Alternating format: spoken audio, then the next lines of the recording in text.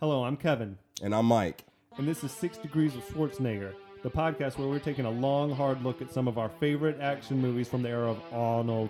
Schwarzenegger is the icon of the genre, and we're taking a deep dive into some of the 80s and 90s cult action movies and breaking them all the way down.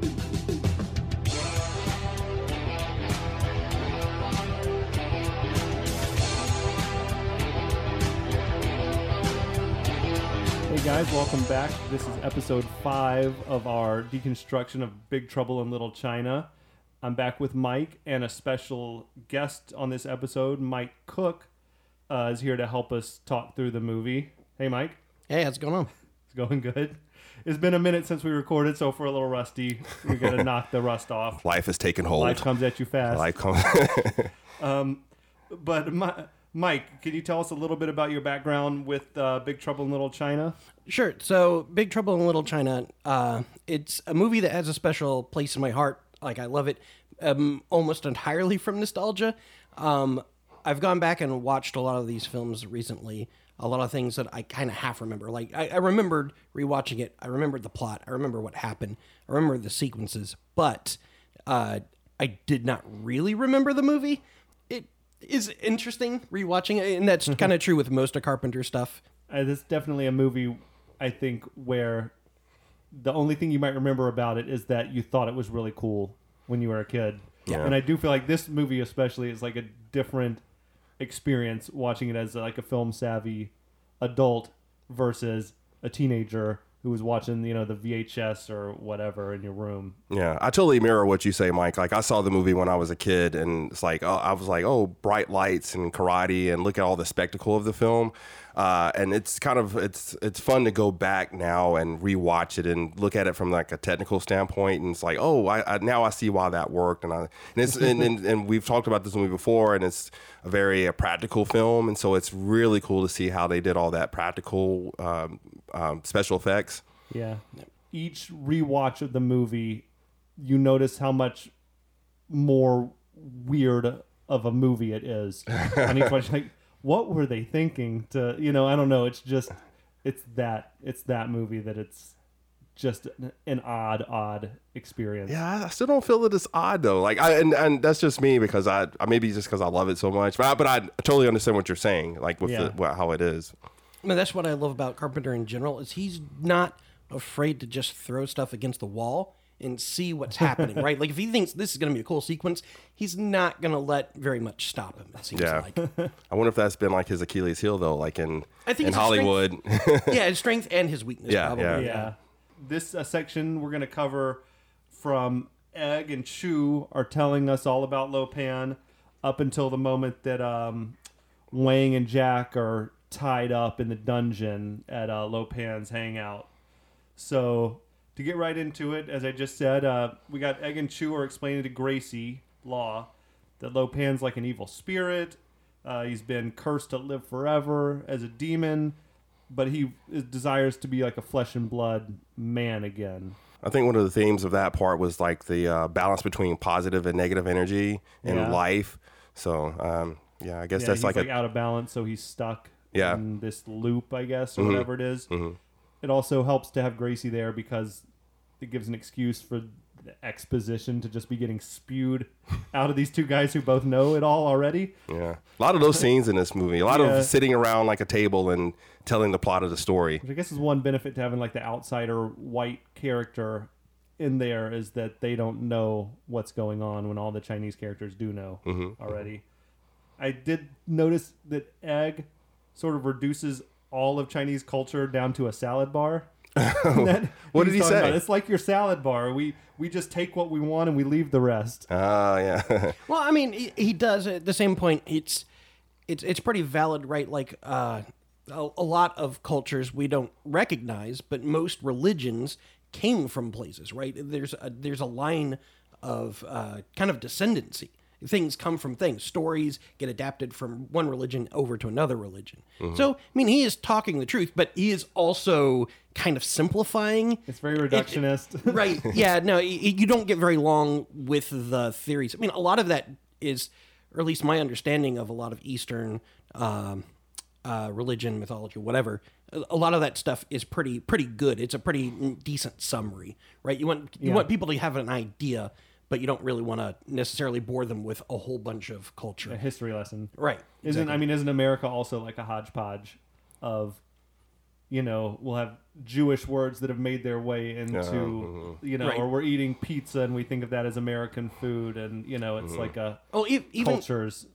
They don't talk about one particular religion in this movie though. They talk about it is. they talk about spirits and and mysticism, and also Buddhism, and the hall is filled with Buddhists. When there's Yeah. a wheelchair at the end of at this end of this episode. Yeah. I went to Thailand for my honeymoon, and that's all you saw was like Buddhist monks and temples and everything like that, and Buddha's all over the place. So it's kind of interesting that they got away with showing as much Buddha as you could, because it's like a huge.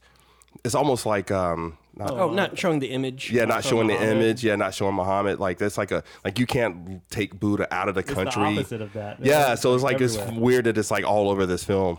Like we've discussed, I think previously, that this movie in its first stages was set to be a Western, or set in the Wild West, like an Indiana Jones type spin-off, like a white man who enters this culture and gets swept up into like a supernatural, mystical adventure. And I'm wondering, what do you think? Do you think the mysticism and the supernatural elements of this whole story would play better in sort of more of an ancient setting, or do you like that it's like all neon lights and whatever sports cars and stuff? I can't think of like a sci-fi Western other than Star Wars. Apparently Star Wars is a sci-fi Western. So I think that if you take a good story, you can put it anywhere, but like Westerns are so like based on like horses and country. I see like a lot of brown and dirt and stuff like that. Yeah. So I don't know if that would work. Well, I mean, Star Trek is also technically a Western. Really?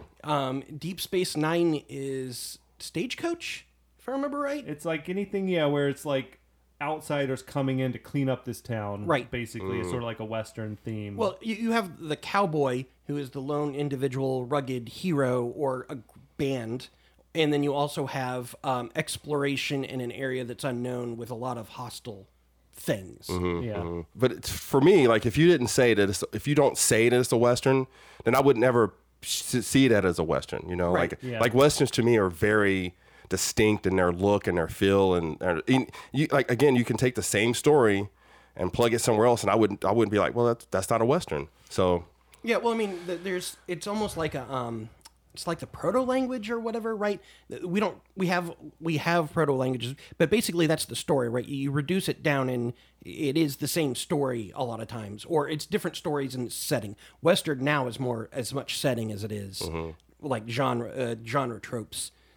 So yeah, I definitely get your point, but at the same point, like, you had Ford who inspired Kurosawa to do his Chanbara stuff, and then that inspires so many other. That inspires Star Wars. That inspires other westerns, Magnificent Seven. Yeah.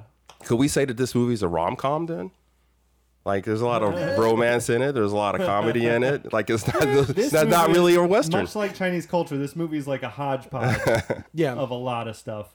Anyway, I think, though, Jack, as like a truck driver, is sort of maybe the closest parallel we have to that loner cowboy, like in modern America, just a guy who roams the earth, getting into adventures. I can't really think of too many other occupations where you're long hours by yourself just roaming the American landscape. Serial killer.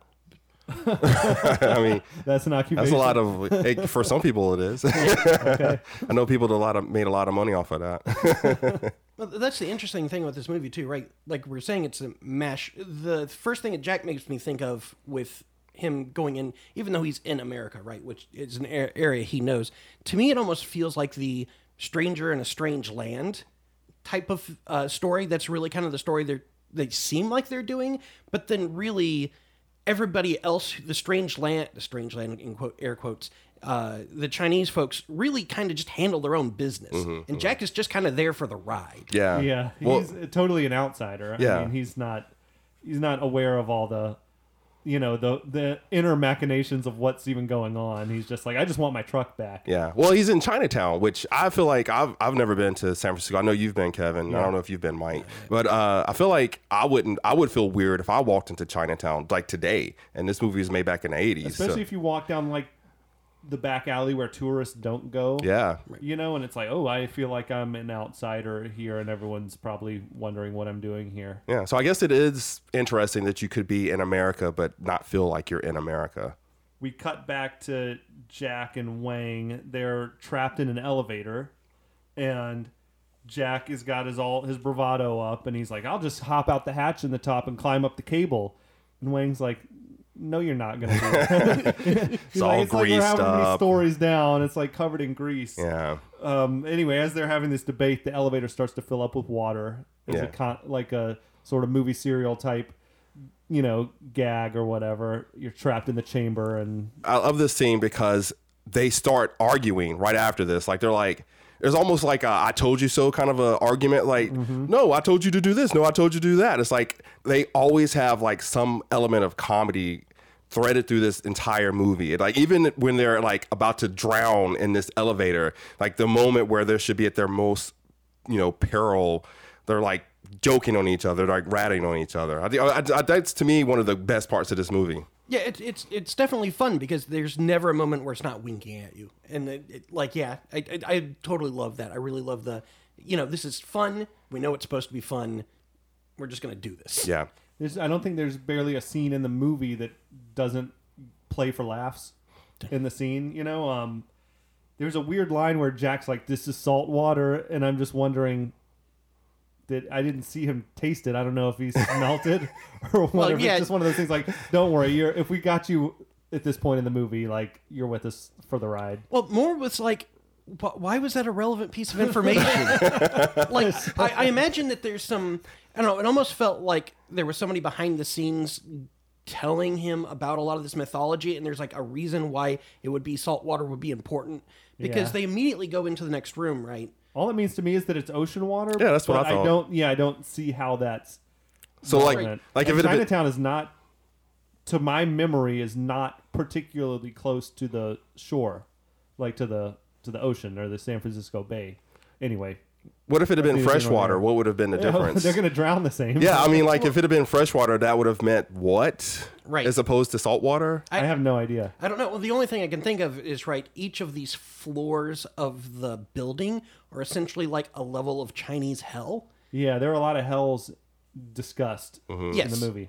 Although they never really get into it and why they're all in this building, or it's the same thing with Lo Pan. Like, I know he wants to be flesh and bone, but he shows up and like destroys his rig, and they never really explain why he wants to be mortal. They say, "Oh, he's restricted because he's not mortal," but I don't think they ever. He says he's trapped in this aging, like decrepit, crippled body. Right. Yeah. But he can also manifest himself as like the spirit guy whenever he wants to. But I guess he can't like touch anything, things. so maybe he doesn't have those like earthly delights. So he can take three forms. He has three forms in the movie. He has the spirit form, and then he has the old man form, but then he has that one form that we saw in the alley. So he takes on three forms, but we don't know which is the true form of Lo Pan. I would imagine the spirit form is the true form because that's the one that he wants to get back to the most.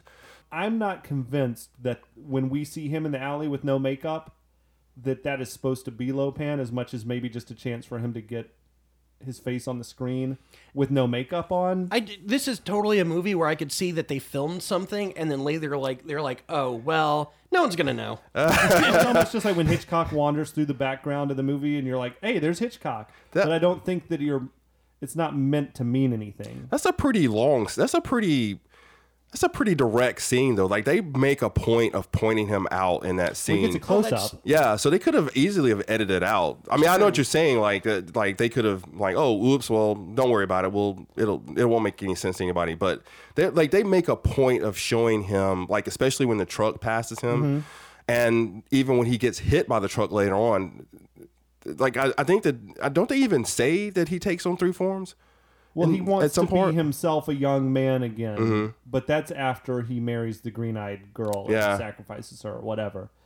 I'm just not convinced if you can appear in that form Why would he ever be the guy in the wheelchair? Maybe that's his go to the store form. Like he's got a sex up the green eyed girl form, and then he's got the old man form, and then he's got going to Kroger form. Well, and that's what I was saying is you could even tie that into the stakes of the movie, saying, hey, the form that he's in right now, he's bound to his mortal form, which is the old man form, and because of this curse, he can't be freed from it. And that old man is going to die soon, right? So then your stakes are, hey, we really need to stop this, because if we can stop this, then he's going to die and he'll permanently leave as a threat. Or even just a throwaway line of, he's limited in power while he's bound to the earth. They don't say anything. They just say he wants to marry. If he marries this woman and sacrifices her, it's the ultimate evil bad end. But they don't actually really explain. I guess, I don't know. You don't want to over-explain in an action movie either. It's more, so sometimes it's fun to actually do this, right? Just guess. Yeah. And maybe there were scenes where there was a lot more explanation and it just bogged the movie down.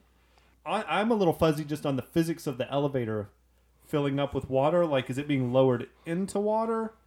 Or I guess the whole shaft water being would have pumped to be... in? Because then they pull the doors open and they swim into the next room and it's a whole room that's flooded. So now this is the beauty of movies. They could be anywhere, and there's 1,000 different ways that they could have gotten water. They could have had PVC pipe that was mystical PVC pipe that was flooded that water. I don't know. I think that I don't think it matters. It really like in the big scheme of things. Really I think that it's just cool that they flooded the thing and then they have to escape from it. Yeah, it's like the classic. We got to escape the whatever. Mm-hmm. But anyway, they swim into the next chamber, right? And there's all these like eviscerated bodies chained up down there, and it's really pretty gruesome. Like you get some John Carpenter flavor there, where he's like his horror roots or whatever. Like it's flesh, and you also get a taste of Chinese mythology, and like their cosmology especially can be pretty nasty. I mean, so can everybody's, but like that's the hell of the upside down sinners. When we did like episode 1 or 2, like I didn't even know that the Tongs was a real group. Like I didn't know that the Tong War was a real war. I thought that was maybe something they just wrote for the movie, but that was an actual real thing. So it is possible that is a hell in Chinese hell. I did get as far as reading like Dante's Inferno. There's Chinese mythology that's like different levels of hell or whatever, but I couldn't find the names of those. And if those sync up to the ones that are used in the movie. All right. They're in the water. They swim up to the surface where there's air again. And they get one of the 3 storms is like up there looking down on them. Yeah. Right? And then we just cut to, I think, they're tied up in a wheelchair. Like, we don't really see how they got them out of the water or anything. Once again, it's one of those things that just doesn't matter. Yeah, I think that was Rain that they saw up above them. Okay. And so then Rain is in the next scene and he's whooping their ass. Like they're torturing the hell out of Jack and Wang. There was an interesting thing I read that said that the actor who played Rain, he did not know until he was at the premiere that the movie was a comedy. Because I think his scenes, I don't think he was present in any scene where it's jokes being exchanged.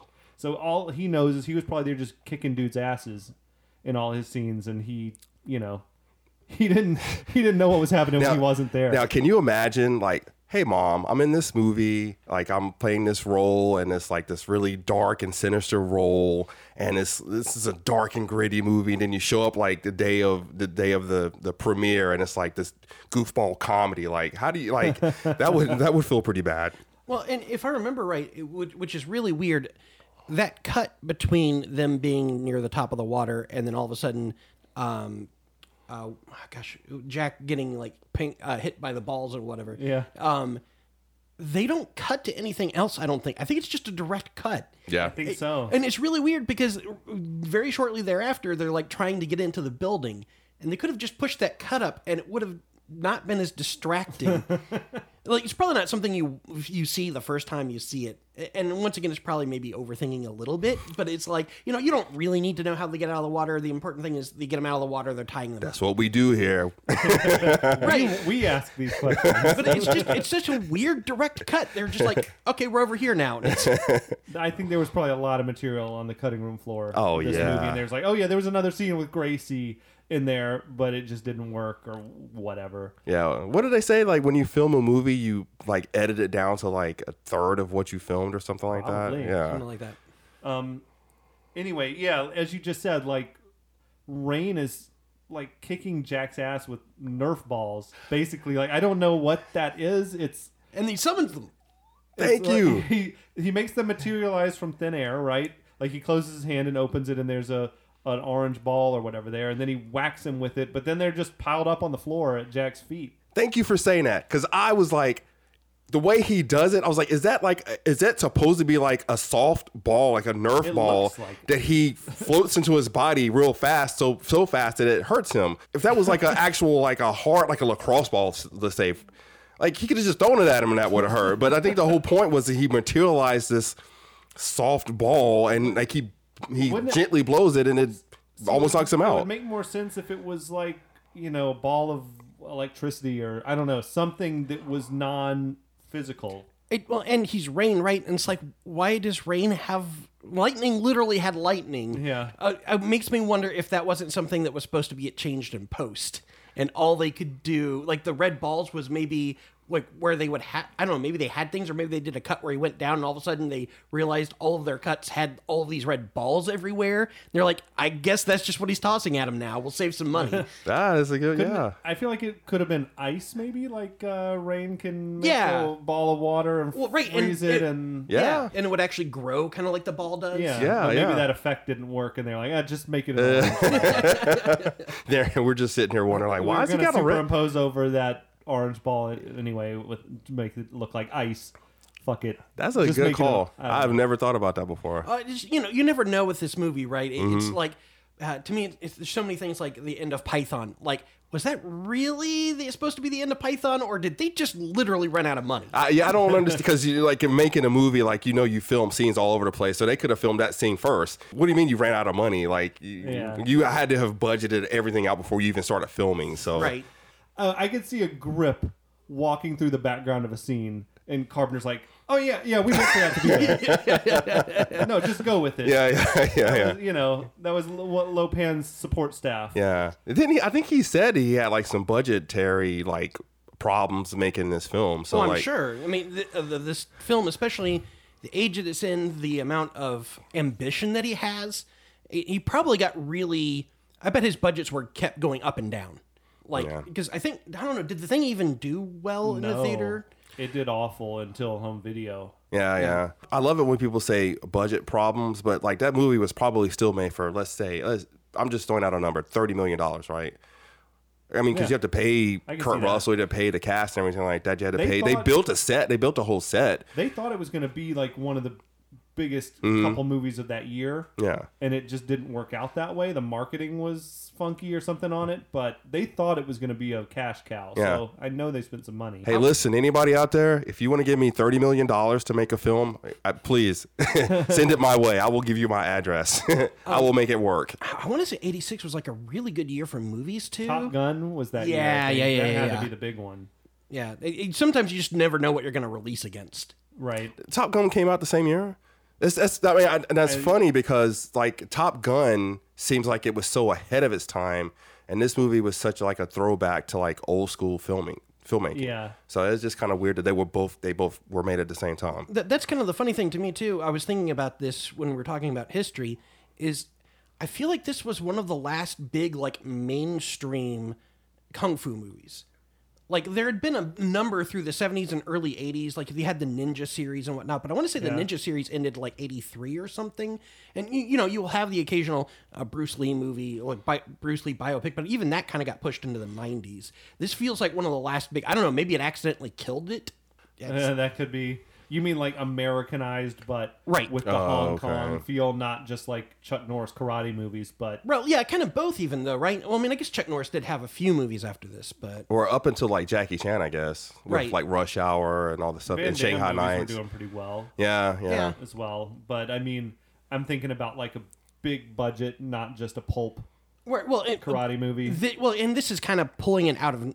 Because a lot of the stuff that we did get... I don't know, I guess we did end up going... Like, you had Kickboxer and Bloodsport. Yeah, And they were those are still kinda- making movies, but those were $5 million movies, not Right. not And they weren't- studio releases. Yeah, and they definitely weren't like American films. Like, Well, and they didn't have all the pulp that this does, right? It doesn't have all the pulp that it's pulling from. Now, next thing, they're wheeling Jack and Wang into like an ornate great hall of Lopan's Yeah. hangout here. This is when the movie there's starts. a lot of rooms in this warehouse Yeah. and different, like very different decor. You know, he's got like the chained up corpses over here, and then like the really just ornate, you know, all the statues and Buddhas and all of this stuff. I think of Lopan kind of like a vampire. Like he's been around for like centuries, so he's had enough time to like collect all this money.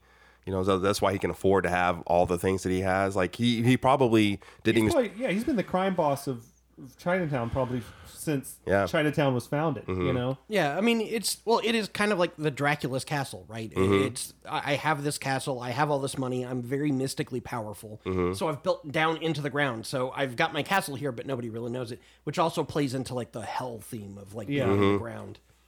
I wonder if somebody read Dante's Inferno before they wrote this script. I think they probably read the real Chinese like mythology to get to that. So they're in the Great Hall, right? And an ancient looking old man on a motorized wheelchair comes cruising in, and the makeup on this dude is incredible. Yeah. Like, was that Rick Baker? I don't know who the makeup artist was on it, but I know looks like John Carpenter's like that's his bread and butter, you know, is like creature effects and stuff like that. So of course you expect that to be awesome, but this is I guess we don't know who this is, right? Because Jack tells him we're looking for Lopan, and the guy says, well, you found him.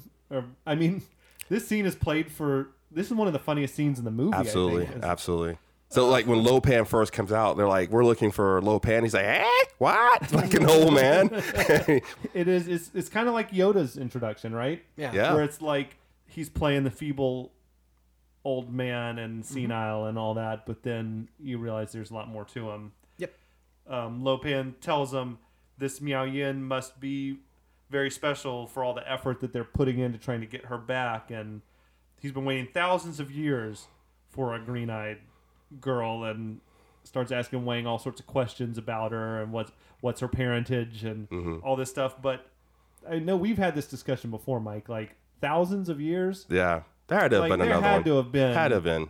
He's being real picky, or they just don't make the cut. Like, they can't pass that test. They even talk about that, right? Yeah. They say, well, he's like, of course there are others, but they just never work out. I'm like, Yeah. They don't work out as sacrifices? Did he just not like them? You were going to kill her. Yeah, especially when it turns out that Gracie also passes the test, and it's like, so you weren't even restricted to just Chinese girls. Yeah. Like, there's no reason, Lopan, you couldn't have figured this out, 2,000 years ago. Yeah. But Lopan says one of my favorite lines in this entire movie, because even I think what we're talking about right now, Jack is like, yeah, I don't get that. And Lopan is like, you are not brought upon this earth to get it. I love that line, man. I love that line. The lines that everyone's lines in this scene are great. Yes. I mean, they're hilarious. And Jack leans in real close when he's talking about sending them to the hell of people being skinned alive. And he's like, are you crazy? That's your problem.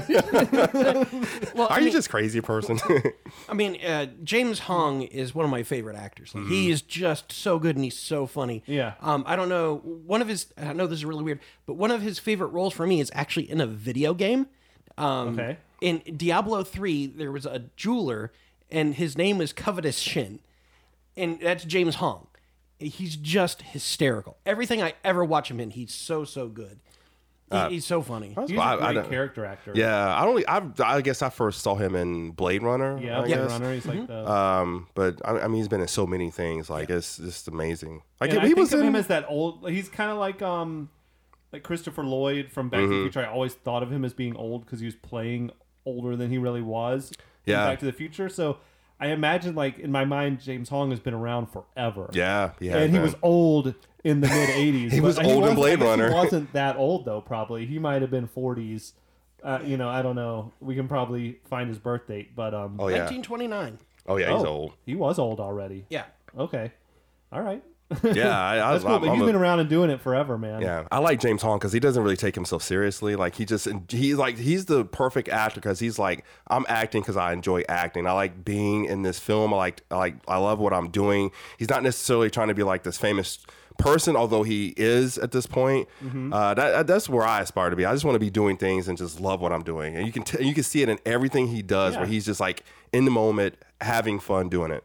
I like that he played Lopan in that Lopan music video. The Gangnam Style Lopan style. We'll drop that on the blog. But Okay. I like that he's still. I mean, for him, this might be one of his career-defining roles. You know, he probably has more lines than any other English-speaking, at least, film that he's been in. So what I think of this movie. I think of Blade Runner, and then what was the He's like a guy who's in one scene. what was the probably Jack most Black movies movie? that he's in. where he- Kung Fu Panda. Kung Fu Panda. I think of Kung Fu Panda. Mr. Ping. I Yeah, don't he know. plays I've his never dad. saw Kung Fu Panda. That's a good movie. Yeah, he's Poe's dad. Yep. That's the three Okay. things that stick out to me, but I know that he's been in like so many other things. He's probably, of all the people in this movie, I bet he's gotten more credits to his name Oh, yeah. than anyone else. And that's right. And he's in Star Wars Rebels, which is one of my favorite. Oh, really? Yes. Is that doing more voice work? Yes. Okay. Yeah. Well, that's one of the things is I think he's now transferred a lot over to a lot more voice work. He's in a lot of games now and things like that. Isn't it amazing though, like to be like such a recognizable voice that like you can like hear him in like a video game and be like, oh, that's James Hong. Yes, he never changes his voice to the best of my knowledge. Like maybe a little bit, Yeah. but it's basically just him. Yeah. But it's kind of sad. It's kind of fine because there's only so many of those voices that are in Yeah. our media anyways. Yeah. It's a little bit sad, but at the same point, I'm always happy whenever I hear him. No, he's definitely got the old Chinese man on lockdown. Yeah. So Lopan, he starts explaining to the guys that he's trapped in this old man's body, but if he can marry a green-eyed girl, he can escape and rule the universe from beyond the grave. So I guess that's his end game. Yeah. And also, it's just a humorous line, and then when Jack pays it back to him later with, hamming it up or whatever, like, then you'll rule the universe from beyond the grave. And it's just like, it's just like, it's a ludicrous yeah. goal to have, I Yeah. guess. Well, I think he says that he wants to be free and flesh, and then Jack says, "Oh, and rule the universe." Like, really? and Hong's just like, "Yes, well, I guess that is the plan." Yeah, Jack's just messing with him, but yeah. Yeah, Jack, like, Kurt Russell, he knows what this movie is. He's bringing all the humor out of every scene that he can. So he's got this wall of security monitors also in his great hall, and we see Margot and Eddie and Gracie. They're like at the front desk trying to get in. And then again, James Hong just being funny is like, "Oh no, this really pisses me off." They have Is he mad at his security guards? Yeah. Or I don't know what exactly it is that pisses him off, but it is. Yeah, like that he's being intruded on again. Like somebody else is coming to his warehouse to like to bother him. Yeah, like they have some really great lines in this film. Yeah, it's like a mixture of serious, drama, action, whatever, and then also just they'll drop a line that's a complete joke into the middle of the scene as well. I wonder if all those lines were scripted, or is that like James Carpenter talking to his actors like just go, just be in the moment, just say something, like we're gonna film it and you say what you think will be funny at this time. This has the feel of a movie that was playing it really loose. Yeah. There's got to be a lot of improv. Yeah. Because you've got a lot of funny people in that movie. Then we cut to that trio trying to argue their way past the security guard, and like she's a reporter and she's gonna whatever, write everything down and whatever. We got Thunder comes. Oh, you got something? Well, I thought it was funny that Gracie's trying to be like really serious, and she's talking about how Margot is like this serious reporter, and Margot's like in the corner like fumbling through her bag, like she can't even find like a pen, and she looks up, like, oh yeah. I'm fuzzy on what Margot's purpose in this movie is. She never really contributes anything to other than just being another outsider. Maybe we need more than one woman to be rescued? Yeah, I was thinking like a love interest for Eddie, who also is a character who doesn't really need to be there.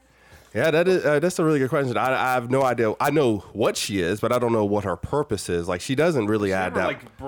Blows up their spot by writing a big expose or only towards that we know about. Well, and I think that she was supposed to be the person that was going to blow open that whole like human trafficking thing, Yeah. but that they don't talk about that very long at all. And they just didn't need it, but maybe the first draft was, you know, the 2-hour cut of the movie that didn't get made. I don't know. We got Thunder comes out and he's like, I can help you guys out. And that line even plays for a laugh. I think the way that he delivers it. Well, I think that's because of his accent. So I don't know. I don't know if he did that on purpose. Well, it's like when Arnold in Terminator says, "I'll be back." Like the audience gets it. Yeah. Whereas I think the line is meant to be just a serious line. But what does he say? Like, help? Yeah, I can help you. I can help but you. But it's like, yeah, you can help him into a jail cell. Or whatever. I don't know, but and they just trust him. They just go with him. They know they're trying to get into like the gang's hideout, and this guy's like, "Let me help you guys out. I'll give you the grand tour." Yeah. And they're like, "Cool." Let's just follow this dude. Well, yeah, you know, it's so funny. This really feels to me like a role playing game where you have the novice party and they're just trying to go right into the front entrance, and Lopan's almost like the DM, like, "Are you kidding me? Are you like even trying?" And like, so he's like trying to let them pass the security guard, but nobody can roll better than a 1, so nobody can convince the security guards. And the DM's just like, "Look, I'm just going to throw this guy. He's going to help you guys. So of course you're going to do it." And then of course it's going to be a trap because I'm having to help you guys too much. We had to help you into the trap. Right. You couldn't sneak in, so we'll help you get in. We as the audience would have still known it was a trap if it had been just some random like guard number 2. If he had just rolled up and said, "I can take you for." He's like, "I'm a head henchman. Yeah. So, I can help you out." Yeah. All right. So now we go back to Jack and Wang, and they're being rolled into another cell with skeletons all mounted around the wall, and then it's the movie trope where they just leave them unsupervised. All right, we'll put you guys in here. At least they didn't monologue him though.